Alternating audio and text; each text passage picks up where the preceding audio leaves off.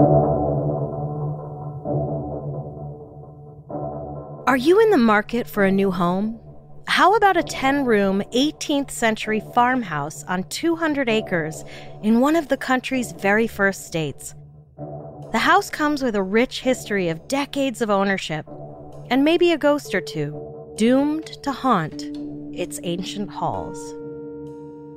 Welcome to Strange and Unexplained with me, Daisy Egan. I'm a writer and an actor who is always skeptical when they see based on a true story at the beginning of a movie. Like, I could write a biopic about myself and say that I'm an A-list movie star. I've been in a few movies, so it's based on a true story. And then after I'm dead, people will see the movie and think I was a huge movie star, when in reality, I haven't paid my union dues in over a year because I can't afford them. Oh, the irony. Today on the show, we'll dig into the true story behind the 2013 mega hit, The Conjuring.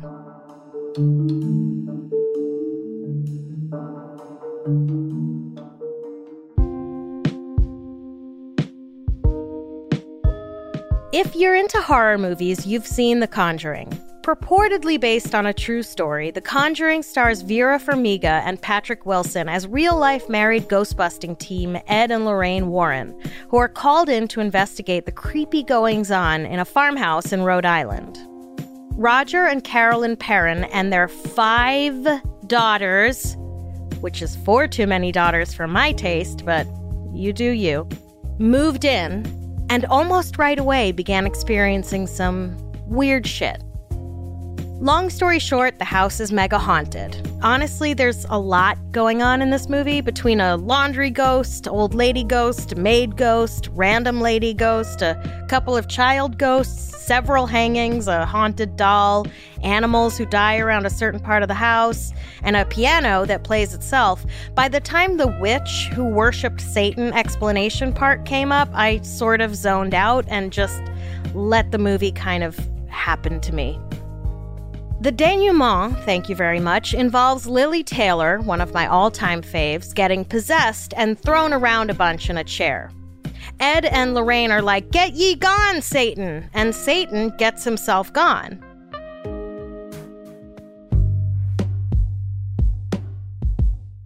The Perrin family was involved in the development of the screenplay, which is great because it means the screenwriters could check and corroborate facts with the actual people who went through it. In theory. In fact, the source material for the movie was the book House of Darkness, House of Light by none other than the Perrin family's eldest daughter, Andrea, self-published in 2011. The book is more than 500 pages long, which, girl, you better be a damn good writer if you think I'm going to read 500 pages. And it better be post-apocalyptic fiction. There's no audio version that I could listen to at double speed. The first and last parts are available to preview on Amazon, though, so I skimmed those, and now I am the foremost expert on the book. The opening of Chapter 1, which comes after more than 20 pages of preamble, in which the reader is promised a harrowing tale that is in no way made up or embellished, begins thusly. So it began. Long before Carolyn Perrin ever considered picking up that newspaper at the corner market, the wise, infinite universe began conspiring with elements on Earth to provide an extraordinary pathway for her family. Perhaps it was fate, or their destiny. Whatever it was, powerful forces beyond mortal imagination intervened on behalf of those who sought respite from an intense and chaotic existence. During the summer of 1970, cosmic confluence occurred in the firmament. Their journey commenced. Lo and behold. Honestly, it's like being on a blind date where the guy spends the first half hour telling you how amazing he is and what an extraordinary time you're gonna have, and he has spinach in his teeth and he smells like Febreze.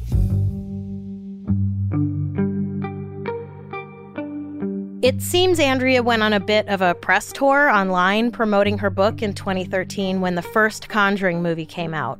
I got a lot of the information on the story from those interviews. Lo and behold. In the book, Andrea recounts the terrifying ordeal she and her family endured in that house, sometimes referred to as the Arnold estate, after the family that had built it in the 1700s. Also, she talks about herself and the family as though she wasn't a member of the family. It's like someone writing a memoir in third person. The giant old 10-room farmhouse on 200 acres of New England forest is the quintessential spooky haunted house, with more than 2 centuries worth of history in a part of the country that hosted the first wave of the violence and bloodshed that established it. Indeed, the house itself is older than the country in which it exists, having been built in 1736 on land most certainly wrestled away from its previous occupants. Perhaps it is because of this hallowed history that New England is so often associated with witches and ghouls. According to Andrea, the spirits in the house didn't even wait till the family had moved in to start tormenting them. Something, she says, compelled the family to move from their previous house. A series of terrible things had happened to the family in the old neighborhood of Cumberland, Rhode Island, where, quote, during the summer of 1970, the changing society around them began encroaching, imposing itself upon their idyllic existence. A sense of security was sadly forsaken. And the family was catapulted toward an 18th century farmhouse on 200 acres in Harrisville, Rhode Island, about a half hour away. Now, I'm no historian, but I can Google census data, and I am baffled about what changing society Andrea is referring to. But in Andrea's defense, I can understand her trying to come up with a reason for why the family moved into this particular house. What a trucker and his unemployed wife and 5 daughters would need with a giant farmhouse on 200 acres is hard to fathom. But I digress. Something wicked that way came and drove the Perrin family to the house in Harrisville. But right away on moving day, a few of the younger girls noticed a man inside the house watching them. Andrea thought he was just a family friend who was helping them move, but her sister Nancy said she saw him vaporize in front of her eyes. In the beginning, for a while, the ghosts in the house were helpful. One of them swept the kitchen. No one saw that ghost. The family would just come into the kitchen and find a neat pile of dirt in the middle of the room, and the broom moved from where it had been. A piece on altereddimensions.com said that ghost was presumably female, because Lord knows, even in eternity, a woman will still use her free time to keep house. There was Manny, the ghost who Andrea described as a friendly ghost whom the children loved, but from what I understand, all he did was stand there watching the children while they played. When the children tried to make eye contact with him, he would vanish. That sounds more like a creep than a friend. And there was the ghost who would visit Cynthia in the middle of the night and give her kisses on her forehead. I sincerely hope this was not Manny. It's bad enough he was creeping around their rooms. No one wants Manny the ghost giving their children goodnight kisses. But soon, the girls' toys would go missing from their rooms and show up in other parts of the house. The girls, who Andrea said had always shared everything and, quote, loved each other madly, were now starting to turn on each other. Sisters will forgive each other for a lot, but move their Barbies, and you're gonna have a problem. The ghostly antics became increasingly violent, though. Cynthia claims her bed would levitate inches off the ground and take her for a ride around her room. And even though she would be screaming in terror, it seemed no one else in the house could hear her. She said it was like you'd be in a soundproof bubble. Sister, I get it. I feel like I've been screaming into a soundproof bubble for most of my life. Is this thing on? In the movie, there's one night when Carolyn, the mother, is investigating a strange sound coming from downstairs, but as she approaches the stairs, all of the pictures on the wall fly off and crash to the ground. None of the sleeping children seem to hear the fracas, though, which is neither explained nor even questioned in the film. This is indeed the only time no one else can hear what's happening in the house. Every other bang or squeak, by the way, the house seriously could have used a going over with a can of WD-40, or cry for help is heard. But no one seems to hear the giant crash and shatter of a dozen picture frames being violently flung to the ground. And see, I would be more likely to buy into your ghost story if there weren't little oversights like this, you know? It's like, sure, I can go along with the idea that scientists brought dinosaurs back to life and opened a theme park around them, but as soon as you have a woman running through the park in 4-inch heels, I'm out. There's a base level of believability you need to have in order to convince me there's ghosts and goblins, or dinosaurs, or that Ryan Reynolds is attractive. So, the haunting started amping up with your run-of-the-mill doors opening and closing on their own, chairs mysteriously being pulled out from under people, and the girls feeling like they were being yanked by the legs while in bed. One ghost child roamed around the house crying for their mother. This may have been an 11-year-old girl Andrea said had been raped and murdered in the house decades before. And that's when 8-year-old Cindy started hearing a voice telling her there were 7 dead soldiers buried in the walls. Why there would be 7 dead soldiers buried in the walls and whether or not a search was conducted for these 7 dead soldiers, I don't know.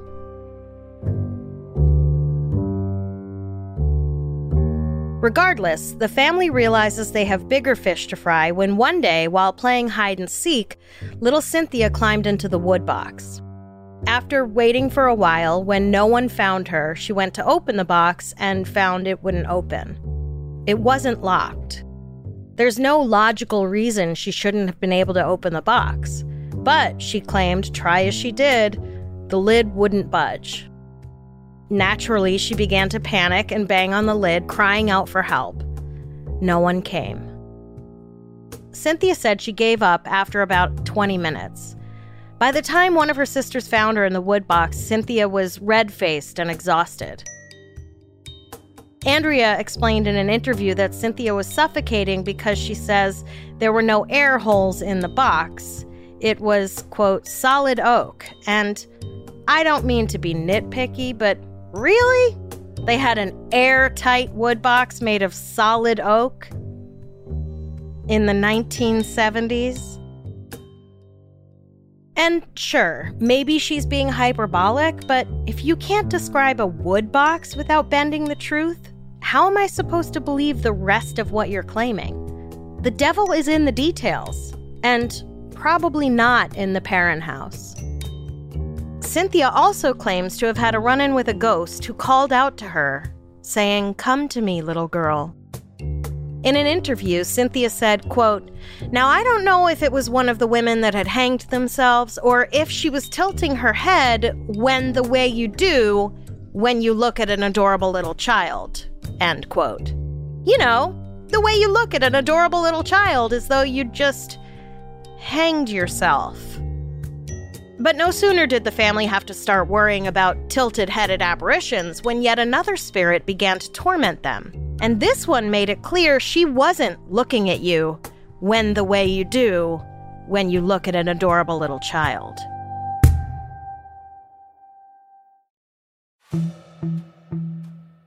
Of all the mysterious sounds and ghosts and apparitions in the movie version of The Conjuring, the weirdest thing is that Mr. and Mrs. Perron, after however many years of marriage and 5 children, still seem even remotely attracted to each other. Not only that, but remarkably, Carolyn seems to have boundless energy. Not only for sex, but for folding laundry at 3 a.m. See, this is why it's impossible to watch a movie with me.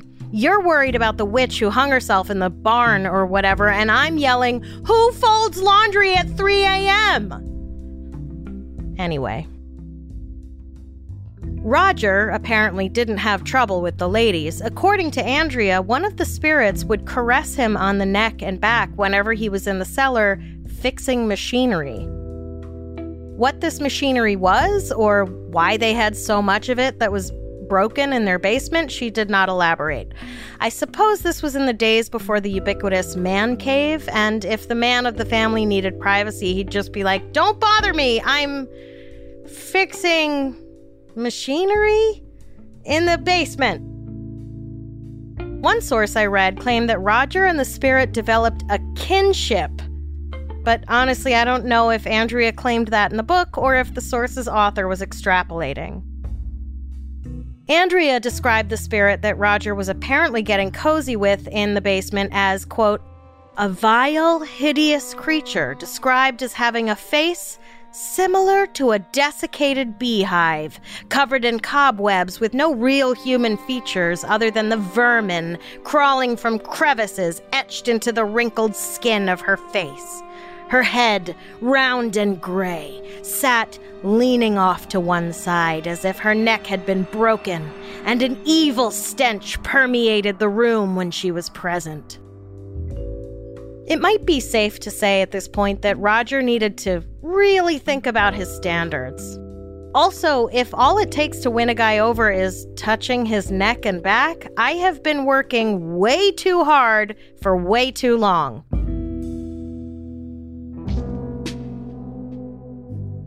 According to Andrea, this spirit still considered herself to be the mistress of the house, which I guess meant she was entitled to the one man living there.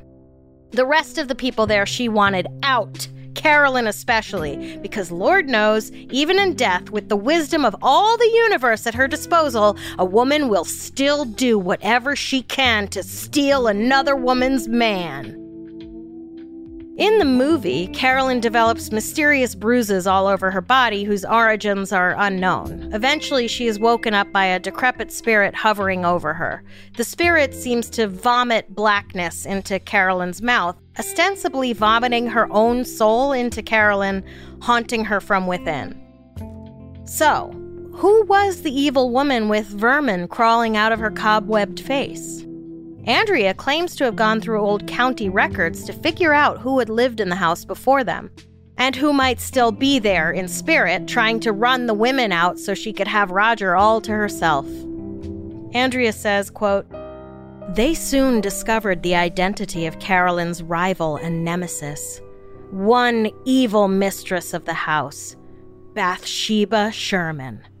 Based upon what they learned about her life, she became the main suspect in death, the likely culprit, the bad witch.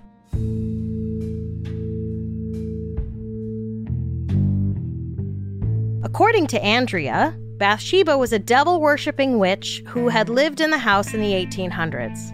One character in the book claimed to have had first-hand knowledge of Bathsheba's behavior and described her as someone who would starve and beat her staff, but was a, quote, ravishing beauty in youth, because everyone knows beautiful women are never cruel.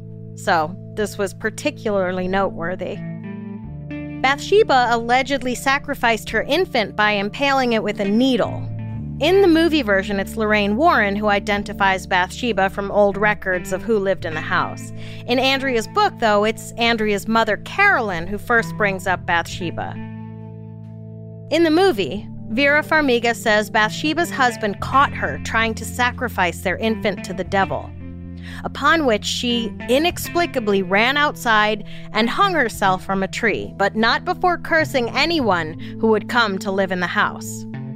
Why there was a noose ready and waiting for her and how she got up the tree are unimportant details, I guess. She was a witch, after all. She probably just conjured the noose and flew up into it. Then again, why she didn't use her witchiness to kill her husband when he caught her or fly off into the night, who knows? Andrea admits to not knowing for sure where this baby sacrifice happened, but, she says, quote, Bathsheba was an Arnold, and she'd lived on the Arnold estate at that age, so there was every indication to believe the event happened in the Perrons' home. And rest assured, everyone, several psychics over the years confirmed this information. So,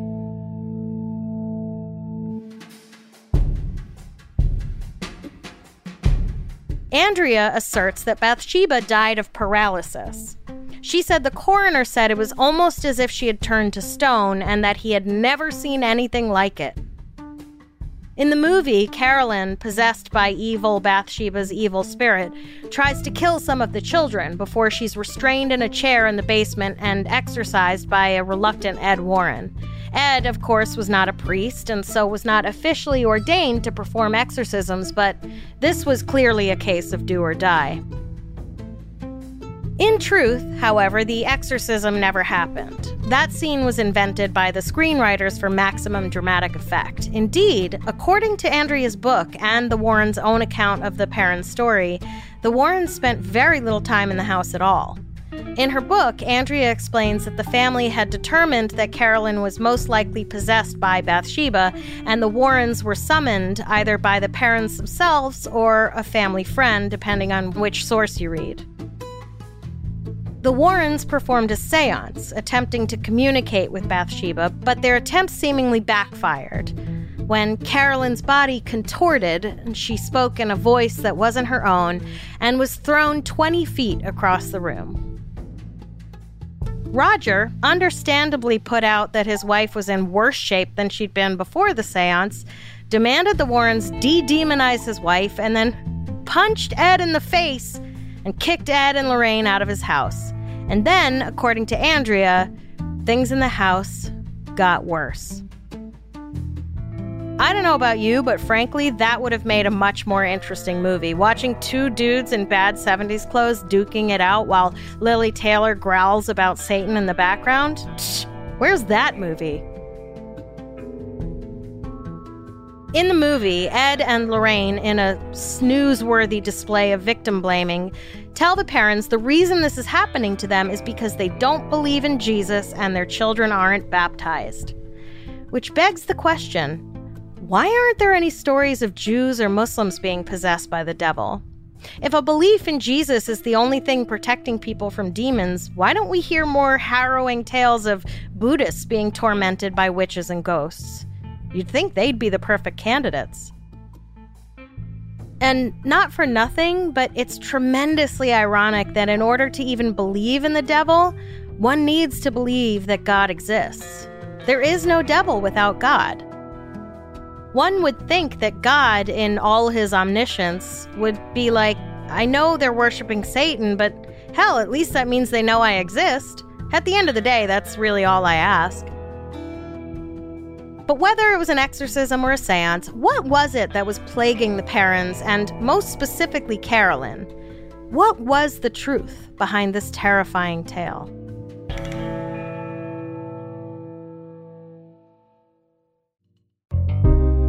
In an excellent blog post titled A Closer Look, Correcting the Conjuring House History, writer Kenny Biddle refutes Andrea's claims almost without effort.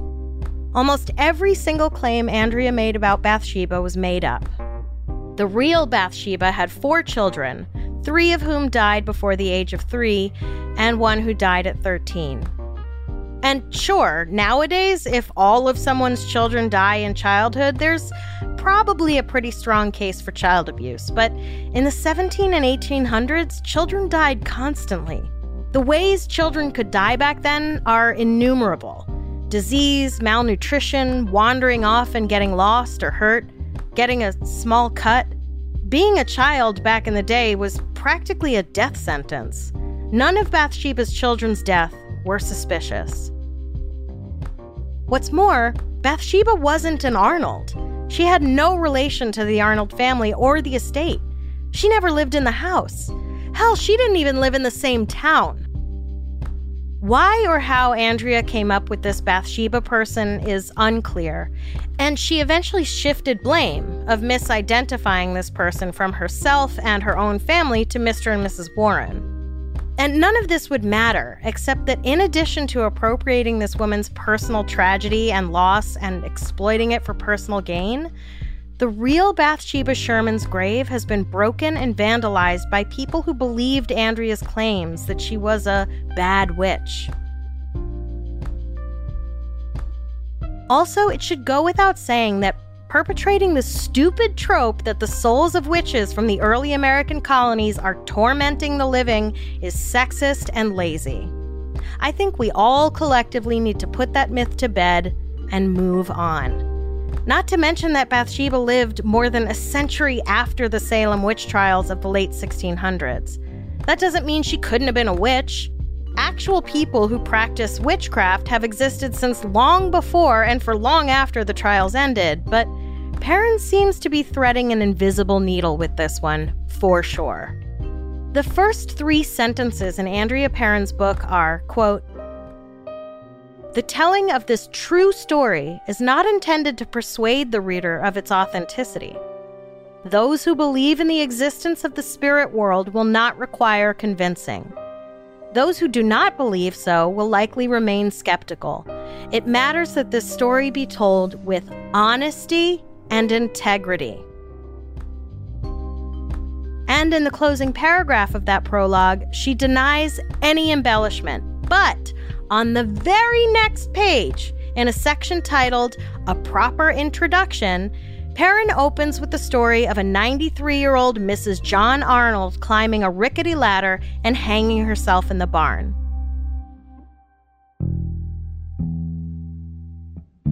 There never was a 93-year-old Mrs. John Arnold who killed herself in the barn of the Arnold house. Manny, the ghost, the one who stood around creeping on the kids, Andrea later determined Manny to be the spirit of Johnny Arnold, whom she said died in the house. John Arnold, Andrea said, climbed into the eaves of the house and drank horse liniment to kill himself. Nope. The John Arnold Andrea was likely referring to had possibly lived in the house in his youth, but didn't die there. He lived into his late 50s and then drank Paris Green, a toxin used in paint and wallpaper, after a long bout of depression. Nowhere near the Arnold estate.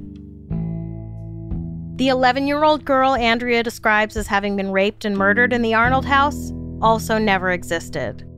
There was a girl murdered 20 miles away in Uxbridge, Massachusetts, but there was absolutely no mention in any court documents or reports from the time that she had been raped. Why in the world did Andrea feel the need to add this to her supposedly true story? Indeed, every single death Andrea recounts as having happened in the house or around it, and there are several others I haven't mentioned, seems to be made up. Writer Kenny Biddle said it seemed like Andrea found any death of a person with the surname Arnold before 1970 anywhere within a 20-mile radius, and both attributed the person to the Arnold family that built the house and, despite her claim that she didn't embellished a lot. And again, maybe this all wouldn't be such a big deal, except that some of the people whose tale Andrea Perrin co-opted for her book are real people. Maybe they haven't all had their graves vandalized because of Andrea's lies, but I don't know. It seems unfair that the memory of a little girl who was senselessly murdered when she was 11 is sensationalized with a rape that never happened just to sell books. Despite Andrea's claim that everyone who lived in the house after the Perrins moved out in 1980 experienced paranormal occurrences, none of the subsequent owners has ever reported anything out of the ordinary in the house. Indeed, the woman who owned the house from 1987 to 2019 ran a daycare in the house. A daycare! In the house haunted by a baby-killing witch. Nary a baby in the daycare was harmed.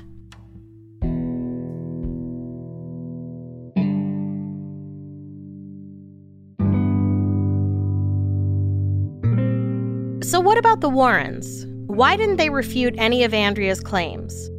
When Andrea shifted blame from herself to Lorraine for misidentifying poor put-upon Bathsheba, why didn't Lorraine defend herself? In their day, Ed and Lorraine were some of the most sought-after paranormal researchers in New England. Most of the ghost stories you've heard from the East Coast from the 60s to the 80s had the mark of a Warren investigation. And, according to Lorraine, they didn't charge for their services. I suppose they made a living giving lectures? Ed Warren died in 2006, but not before playing his recording of his interview with Carolyn Perrin for movie producers. So, imagine this. You've been scraping by on investigating ghost stories for decades. Your husband and business partner has died, and a big Hollywood type knocks on your door and says, "How would you like to sell us the rights to your stories?"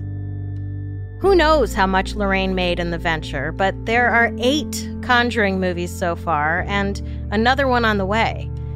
If she was smart, Lorraine got points on the back end for any movie in the franchise. As for Andrea, the 500 pages of House of Darkness, House of Light that The Conjuring was based on was just the first 500. Andrea squeezed a 2,000-page trilogy out of essentially nothing. And sure, points for imagination and tenacity, but tarnishing the reputations of actual people who live actual lives is pretty gross. Andrea has had ample opportunity to right her wrongs and salvage the damage she's done, but so far, no dice. And as long as they keep churning out the movies, why would she? The house was recently put back on the market for $1.2 million. The previous owners had plans to renovate and turn the house into a tourist attraction. Unfortunately, they bought it right before the plague, and their plans were thwarted. Or that's what they're saying anyway. But who knows? Maybe they started being visited by the spirits of that ancient land who were tired of the attention and just want some peace and quiet.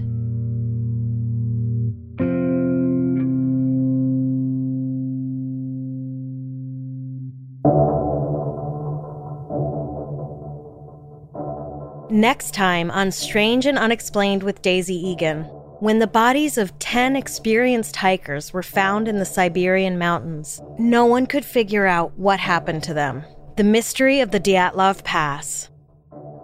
We have a lot of fascinating and bizarre stories to share with you this season, but we want to hear your episode suggestions as well.